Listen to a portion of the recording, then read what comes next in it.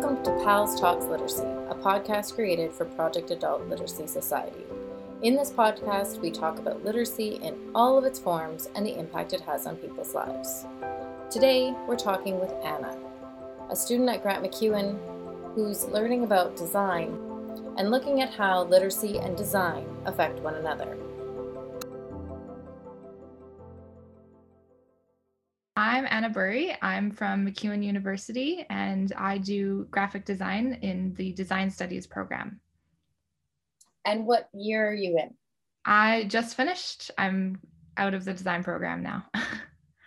So the PALS project was your? It was my final project of the 4 years that I was there. It's amazing. This is our second podcast, and we are talking about the importance of design and how literacy can be incorporated into design in websites, but also into design of logos. Anna is our expert, and just to sort of recap some of the research that you did for the website that you created this semester, what were some of the key points that you found in your research? In my research, I definitely encountered some studies, one specifically by Catherine Summers. It kind of talked about things like the scroll line. You don't want to have information below it. A quote from her says that you want to keep each element of the form above the scroll line. If the form is longer than one screen, you want to break it into several pages, just because that information isn't always known because it comes with digital literacy to know that there is a scroll line. So it's difficult for people to understand that. Another thing was the navigation menus, when you have those navigation menus. And I actually did encounter that when I did it with some students, that usually they'll just completely ignore it, mostly because it's just a list of words, which if you're not literate can be very intimidating to people. So they usually just ignore it. And that navigation system just doesn't make sense, as well as if they don't look like buttons, they kind of just look like words on a strip of color or non-color. So it can be very difficult for them. So, and as few navigation items as possible, because it can get really overwhelming to see too many things happening on the screen. Were there any surprises when you did your research? And this could be research on literacy in general or literacy and websites. Yeah, I guess kind of when I was talking to you, I didn't know about like the drop downs. And another thing I had encountered was like those hamburger menus, just those like 3 lines. That was definitely one of the things in my research that I did not expect to encounter, that people just didn't know it, because you kind of get this digital language as you're growing up, or, you know, as you use technology, that you just incorporate it as a language. But just like literacy, you know, when you don't understand it, those things that you see as completely understandable are a completely different language to another person. So that was definitely something. It's not something that you even, and I still get surprised by this when you're working with someone and you are like, oh, well, you just do this. And one of the things that caught me this week was zip drives or zip folders. Zip folders, yeah. See, I didn't know those either. Well, but someone was emailed, one of my students was emailed the zip folder because there was way too much information and they had no idea how to deal with that, because when you look in Google, it'll show you the files within it, but if you don't go back to download, you can't download it from that screen. Yeah. And so they had no idea. They're like, well, we can't open anything. And I was like, oh, zip folders, that's another thing we need to start teaching. Because it's not that it's necessarily logical to everyone else, because I'm not saying people wouldn't be like, oh, why can't I download from the screen? But they would probably then go back. But if you have no idea, you just get stuck on that screen and you start getting frustrated, right? Yeah, that was another thing in the research that I encountered that really guides a lot of the work I do now, I think, was seeing just how much of an impact that frustration has on someone's self-esteem and on their life. Like, it's really hard for people to understand these systems that are really complicated, and they blame themselves, which is one of the things I've learned is it's always the designer, right? If something isn't working for you, it's because we didn't design it to be intuitive enough for you. But people usually, it has a huge effect on them, is what I noticed. Definitely. A lot of our learners, they just get so frustrated and they're so down on themselves. Yeah. And they're like, no, if you don't know what that means, it means we need to teach it to you. It doesn't mean that you should have known it beforehand. Yeah. Yeah, it's definitely something that, especially with adult learners, because it comes so, in their opinion, it comes so naturally to younger people, they find that that's really stressful for them. And I have said to them, I'm like, that's not true. The difference is the younger people are learning it in school. Yeah, we did. And so they've got it at every level. Yeah. And if you don't know, there's a teacher standing behind you saying, well, this is your next step. It's something everybody had to learn. Like, it was never just something that someone picked up and was like, oh, I know how to use this. Like, I remember learning it in school. I remember teaching my parents a little bit of it, or, you know, you'd have to read up on it. It's not an intuitive thing. And I think the other main part with that is maybe the idea of researching it on your own and knowing how to do that. That's key. Yeah. For all digital literacy, but also just knowing that it's available. Yeah. Because that extra piece where we can look it up on our own, or we can figure this out, knowing where and how to do that isn't intuitive. Yeah. It's definitely a skill to know how to like find that information as well, which makes it complicated if you're trying to look up how to use digital systems on a digital system. Yes, that is 100% for sure. We're trying to teach digital systems on a digital system. Yeah. So very fun to do. When you were designing your site, what key things did you look for or did you incorporate in that were really important? When it came to the learner side, I created 2 different paths, one for the learners and one for the donors. So with the donors, anything below that scroll line was going to be information for them. And then I had a button that said learners and a little arrow. And that was something that the students, when I showed them, they did click on. But when I was designing the site, I was very careful to make sure that there was a place for learners that they could, you know, have all that information that they needed, because it wasn't just for the online school. When I was doing interviews, they really loved to know different learner stories, which is actually really easy to incorporate because some of them are actually videos.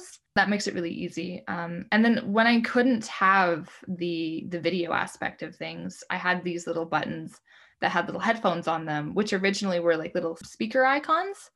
But that wasn't something that was super intuitive for everybody. But headphones was an icon that people could understand. So I used those. I think one of the solutions that I found, because it's a very tricky concept, how do you design for people who can't read on a website? And videos contain you don't have to read anything, right? And you can even teach the system through the video. So with my idea, I was thinking you could show how to use that system through the video. And really, really nice for me was that the students immediately wanted to click on that video after they clicked on the learners button. So you could teach that whole system in a video and eliminate all that frustration that people experience and taking all the guesswork out of it. Absolutely. Yeah, no, the videos make a huge, huge difference for our learners. And you can watch them again. If you didn't get it the first time, you can watch it again. Yeah, and you can pause them. And actually, one of the studies said that user interface design for low literate and novice users, past, present, and future, which was an article, said that video output has been used to help low literate users overcome the inability to read text. And secondly, it has been found that the use of voice-based help instructions allow an application to be more autonomously used. So, you know, people feel like they can use that independently without help when they have those helps. Yeah, for sure. And I love that you made it the headphones, because that definitely was when you came in to show us. Our learners were like, no, I want to listen. Yeah. They weren't even sure how to. Yeah. So sorry to describe what I was just doing. They grabbed like the idea of putting headphones to their ears. Yeah, they did. And they weren't sure even how to use their language to ask for that, but they knew that they could listen online. And so having that accessibility and having that level of or entry point for them is the best, for sure, way to go. Yeah, that was one of the best informations I got from one of the students, was that she kept saying, you know, I asked her, you know, where would you click if you wanted to listen to the things that are on the page? And she kept saying, listen, and she would do that little headphones movement as if she was putting on headphones. And I was like, oh, okay, so that's the symbol that I need to use, because I think there could be even further research and more testing done on what would be the perfect symbol for that, because I think that's a tricky one to get. Well, for sure. And when you said, oh, I think I'm going to switch it to headphones, I thought you already had that on the site, because I knew you could listen. but I wasn't sure, having seen so many icons, and it's something that I deal with all the time. I didn't even think about the speaker as being something that wasn't necessarily universal. Right. And I remember you said so, and I was like, oh yeah. And I immediately thought, except they wouldn't know that symbol. That's just something we learned. It's such an odd symbol too. It doesn't even look like a speaker. well, and then there's the ones where they have like sort of part of a face and then like sound waves coming out. But even that isn't as intuitive maybe as the headphone. Like, yeah, that's the one put I on. use. Yeah, like the one with the head and the words coming out, or those little icons for words. That one wasn't intuitive. So yeah. I find that fascinating. And I wonder if it's because there aren't a lot of websites that are as accessible. Yeah. And so they don't know that you can click on that to listen. Yeah, I do love your headphones. They're very cute. Yeah, thank you. Did you find all of your logos, or did you draw and create your logos? The headphones icon is a plugin into the system that I use. So I didn't create the headphones one. Okay. But you created all of the other ones? Oh, yeah. Yeah. I remember seeing your notebook drawing. That was really cool. Oh, yeah. When we've got your path that you have designed for our learners and for our tutors and our funders and donors and all of that. So you had the scroll line being your point of access for learners. So everything above the scroll line was kind of meant for our learners to look at. Yeah. And then below our scroll line was what you would have for the tutors, donors, and volunteers. Exactly. Yeah. Funders. Especially on the learner side, I had like that class info thing where you had the calendar and you could see different classes because that's something that they would want. But for donors, it's different information, right? Like the learners don't need to know why literacy is so impactful and how it affects people's lives. I think they live it every day. So, but that's information the donors would want. So that's why below the scroll line, you get all this information about how literacy affects people, what a problem it is, and all those different aspects, as well as like, to become a donor and to become a tutor. So those are all things that would be applied to what they would need, which is why I created that separate path, because that information is inaccessible in words and then also not something they need. Right. The information that you've got below is just really well laid out. It's well organized. It looks, if they did scroll, so if our learners did scroll, it does make it in a way that's really, I wouldn't use the word simplistic, but not in a negative way. It's very well organized. I think they could still grasp some of it. Like, even though they can't read, they'd see all these smiling faces from the program. They'd see all these different aspects of things that they can't do that they'd want to do.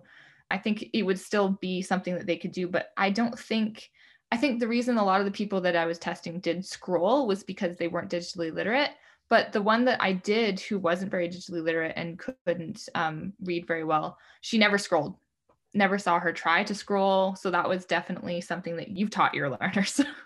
Well, and it's interesting because when you said the scrolling, I'm like, they do scroll. But then I wonder now, like they scroll, but they don't know what they're looking for. Exactly. So if it isn't on the top of the screen, they're just scrolling and clicking because they haven't found what they're looking for and they're not sure what to do. Yeah. But with your website, when they came into the class, I had them click on the website to go to it. They instantly knew what to do. They instantly knew where they should go, what they should click on. They were very annoyed that you did not have a video there for them to watch because they all clicked that button 20 times. I know. And it's good that they clicked it, but yeah, there's nothing there. But I'm glad that they clicked it. It means that if you did have a video there, it would work. Well, it was perfect. It was just not quite, it was fine. But they knew and they were confident. And a lot of times when I go and say, okay, we're going to go to this website, it's almost like the panic level in the room rises. And it's not necessarily a visual thing, but it's just kind of this feeling. Yeah. And the day that you came, we had probably the most people ever come at the same time. And they all kind of had their own devices, which adds a different level because some of them work and sometimes they don't, and some of them connect and sometimes they don't. And I was a little worried, but here they all got on. They all knew what to do. And so I think that says a lot about how your website looks, how it works, and the accessibility for our learners. Yeah, I really was surprised at that because you kind of go in thinking like, oh, this is one of the hardest things. How are they going to be able to use this? But yeah, they all clicked on that learners button. They all went through, they could click those buttons, like those big blue buttons. Like they clicked on those. They knew that that was what was clickable because it was the only thing that was kind of out of place on the page was these big blue buttons. So that worked really well for them, which I'm really glad. I think the idea of having events and learner stories and the class informations on the top as well. Yeah. They wanted to see, and they were, I think in a way they were a little annoyed that it didn't go further, in the sense that they were like, oh my God, I can use this one. Cool. When do we go to this class? And they were like ready to download their whole calendars. And I know a couple of the learners since then, because I left your site on there, they've gone back in and, when are you going to update this? And I was like, oh. Wow, the fact that they went back because they like it so much that they wanted it to be functional is amazing. Well, and I think it speaks a lot to accessibility. They're like, this one works for me. I know how to do this. This is what we should be doing. And so it really helps that way. It's great. And you've got all of the sound buttons on each thing. So if they were unsure which button to click on because of the language, although you also have an icon beside everything for like events, it's a calendar page, and learner stories, it's a chair, class information, it's a big question mark. So they're able to sort of see what they need to do. And then the video is there for them as well. And then that big school to go to our soon, maybe, hopefully, it might never happen, learner management system for them to connect, start working through, which is really great. Yeah, that's all amazing to hear. It's so satisfying to know when things work, when you had all that research behind it and all that time. So it's really amazing to hear that. Yeah. We've talked about this kind of all the way through, about how the website's laid out and everything's very clear and well organized for that. Would you like to talk about your logo? Yeah, I'd love to. So you're going to have to describe it because we're sound only. Yeah, that's exactly what I was doing. So the logo is basically 3 people of different colors. You've got orange, blue, and green. And they have their arms outstretched. And then above them, you have the different icons for the different programs. You have a computer, a book, and what's the last one? A computer, a book, and the math symbols, right? Yeah. It's hard when it's not in front of me. It's in front of me. That's why I can tell. Oh, yeah. So those represent all the different programs at PALS. You've got the book for the LELL and the literacy, the computer for the digital, and then the math for the math literacy, which I actually was able to use on the actual website too, as like the different icons to represent the programs.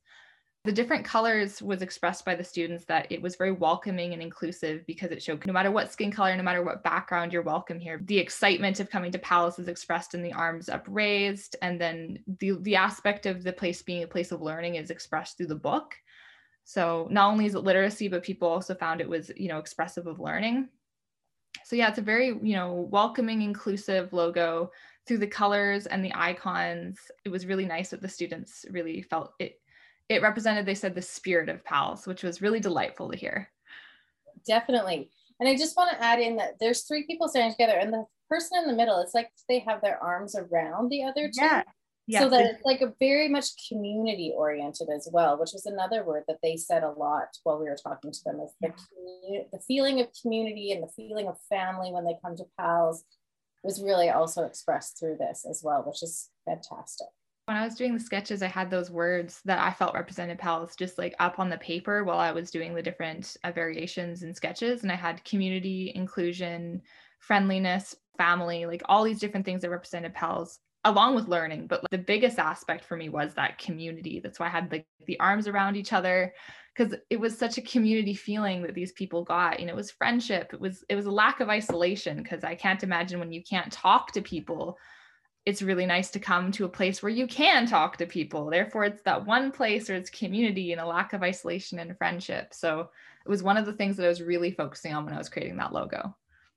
It's really interesting that you say isolating, because as soon as you said that, my brain went instantly pandemic, lockdown, blah, blah, blah, because that's all we've lived in for the last 2 years. But really, having low literacy really does isolate you anytime. It's not just during COVID. Everyone was isolated through COVID. So maybe everybody got to feel what that feels like a little bit and understand that a little bit more.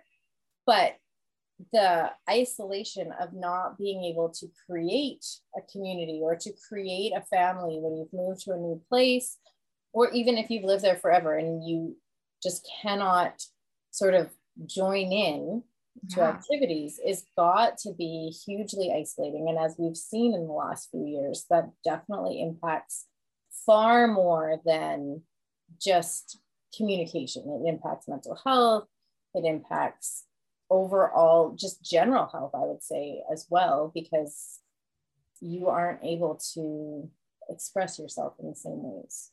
Yeah, I felt so honored and privileged when I first started the project of hearing people talk about how low literacy had affected their lives, and how now that they, someone can have a job, or they could read knitting patterns, or they could read cooking recipes. Those are things you don't think about.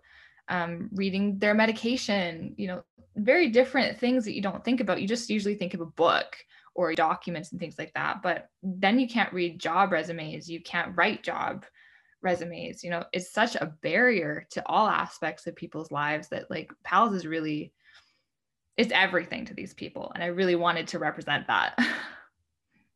Yeah. I've been watching the old Amazing Race videos, I think, because we're just so desperate to travel, and looking at the street signs in other countries and watching other people try to navigate that, and thinking about navigating street signs when you don't speak the language or you can't read the signs. Yeah. Just looking at the frustration when you're in a different country and you might be completely literate in your own language, but you go to another country and you can't do that. You get that, you can appreciate that on a level if you actually connect it. Not everyone makes the connection, but you can appreciate that on that. Oh my gosh, what would this feel like if it was me in Canada and I was trying to get a job, or I was trying, not just trying to win a race, but I was trying to absolutely do all of these things and become a part of a community where I don't have the connections that I had in my home country. Yeah, that was one of the things I put on the website too, is like navigating street signs. Can't do that if you can't read. Yeah, it's absolutely true. Maybe if they were numbers, maybe, but even numbers are different symbols depending on what even numbers, that's something you guys teach as numeracy literacy, right? So even numbers. Yeah. When you were doing the research for literacy, was there anything that sort of stood out to you or like impacted you from people's stories and how all of that works with them being or needing to come to PALS? Yeah, I think like meeting people and seeing like how much it had affected their lives prior to getting help for it was just astounding. It was things that I'd never really thought about, like things like knitting patterns was something I never would have thought about for not being able to read. Things like jobs, not being able to read cleaning supplies. And one woman couldn't work at Walmart because she couldn't read those cleaning supplies when it came to clean. So, it's all these different aspects, it just makes life impossible. And I never really thought about it that deep, but, it really does make life quite impossible. And I think for me, like one of the most impactful things was creating that accessibility, because you go on websites nowadays and there's really no way to, for someone who wasn't literate to understand how to use that website. Really thinking about accessibility now. I think like I go and read those guidelines and really try and make every website meet those guidelines at least. I think it's just really seeing how much literacy affects digital use and everyday use is kind of incorporating that into the idea of accessibility when I design. I think that was really impactful. When you were doing this, you said that you'd taken your friends or classmates and you had them go and look at a website that was in a different language, right? Yeah, I think that was really telling. I gave them that website for a gym in Spain. So Spanish website, and just kind of like, it's almost exactly like that experience. Some of them who knew a couple Spanish words could kind of make out some things, and the people who didn't know anything couldn't make out anything. So it was kind of that variation. But people were just scrolling endlessly. I gave them a task. I said, can you find me how much money it is to get a bi-weekly gym membership? And, the words bi-weekly aren't there. The words gym membership aren't there for them. the navigation system became completely useless to them, is what they said. Completely useless. So they just had to click around and find anything. And the people who did find it found it by going through every single page and then scrolling until they saw numbers and then taking a guess at which one of those numbers it would be. So it's a very, websites become completely useless to people who can't read. So I thought it was very interesting to see where they were clicking. I asked them how, for the people that did make it, how did you get there? And it was simply just looking for numbers, symbols. And a lot of them said, when I asked them what would make it better for you, and they're like images, visuals, things that could show me what this is for. Because all they knew was that it was a gym because there were pictures of gyms and weights and things like that. But other than that, nothing. Interesting. Yeah. I have one student and it's very cool to help her. We've been working on Zoom and her computer is in English, except if you go into any Microsoft product in which she's set the language for Greek. Yeah. I was like, oh. She's like, oh, well, just tell me what you want me to read. And I was like, no, this is a good test for me because this is what it looks like to everyone else. Yeah. And I'm like, okay, so I think you should be pressing this button. And that one that comes up should say something like this. And it might be as simple as join here, click this. It's in like Word documents. And so like you're highlighting different things and maybe making them bold. That's exactly the same English or Greek. But some of the steps to get through, and you're going, okay, so I think it's under format, and then it should be, and you're kind of guessing about halfway down, and you're trying to remember the exact wording so that she can translate it and put it into Greek and then send it back to me as to which one it is or which one's close. And I thought the process that this is what they go through. Yes. On every page, on every website, everywhere, on everything, because of the language barrier. And that language barrier isn't something you can solve, not easily. One of the things about design that I do love is it's really thinking of the possibilities to what you can do with the problems that are presented to you, because it's not just always one solution. There's no one clear solution to anything when it comes to design. It's a lot of looking at the possibilities and what you can do, and that takes a long time, and it takes testing, and it takes a while. Literacy and design are definitely can become a team to help each other. I think that it's definitely something that should be continued. And I love that you've said that this, just doing this project will impact you as you go further. Yeah, I was correcting one of the websites, one of the pages that I had done on one for a nonprofit. And I noticed on the phone when there was the hamburger menu, and I was thinking last night, I was like, well, I don't have time right now, but I'm going to think about how I can do a different thing than a hamburger menu. What is the next steps for you? Are you now looking for a job? Are you already working? Are you continuing in school? Yeah, I have a portfolio show, which is kind of like my own little job fair. So I'm going to go to that, see what I'm offered, see if I'm offered anything. And then after that, I guess it's just like applying for jobs. I kind of already have one. I had someone contact me for a branding one. So we'll probably do a quick branding one before I get to what I would call it, an industry thing. And just kind of stand there, talk about my work, just like any job fair. So when you say you've got your design fair, that's not the right word. What is it called? No, portfolio show. Your portfolio show coming up. That's like a job fair for you? Pretty much. We have like a ton of industry people from the design world that come looking for people to hire, or maybe not looking for people to hire. You get the chance to show all the work that you've done over the years, and then have people talk to you about your work. And then if they're interested enough in the work that you've done, potentially hire you. So that's how it works. Fascinating. I didn't realize that that's how it worked. I was trained as a teacher. You don't, like, if there's a job fair, you go and they're looking to hire you, but you just file through because there's so many of you, right? Yeah. No one comes to see your stuff. Yeah, it's different, right? When you But actually have that's stuff to show. very cool. Yeah. Oh, I'm fascinating. Yeah, I'm so excited to share the PALS thing, because I just have that as a capstone on the website for the school. So anyone who sees my profile will see the PALS thing that I did. So I'm excited to talk about that because I'm really proud of it. Well, you've done a great job. It's fantastic. I love it. We wish you luck in whatever you're doing, and we want the best for you. And I'm very excited to see where you continue to go. And I would love for you to sort of keep in touch Yeah. and let us know how things are going. And if you ever need any more information about accessibility or you have questions about how something might work, we're of course open to that. I want to thank you guys for the amazing experience and all the lessons in accessibility. Well, thank you for using them because it's fantastic. We appreciate it very much. And our learners would love to see you around anytime. I know that some of them asked where you were the next week and if you were coming back.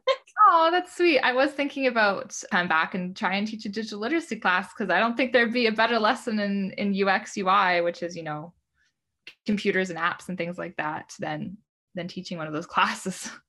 I think that you've done a great job in making it so that people are way less afraid of pressing buttons online. And for that, thank you very much. Well, thank you. It was a privilege to learn how to do that, honestly. And I'm glad that it worked because, you kind of were walking in the dark. So I'm glad that I can see a little bit more of the light of accessibility.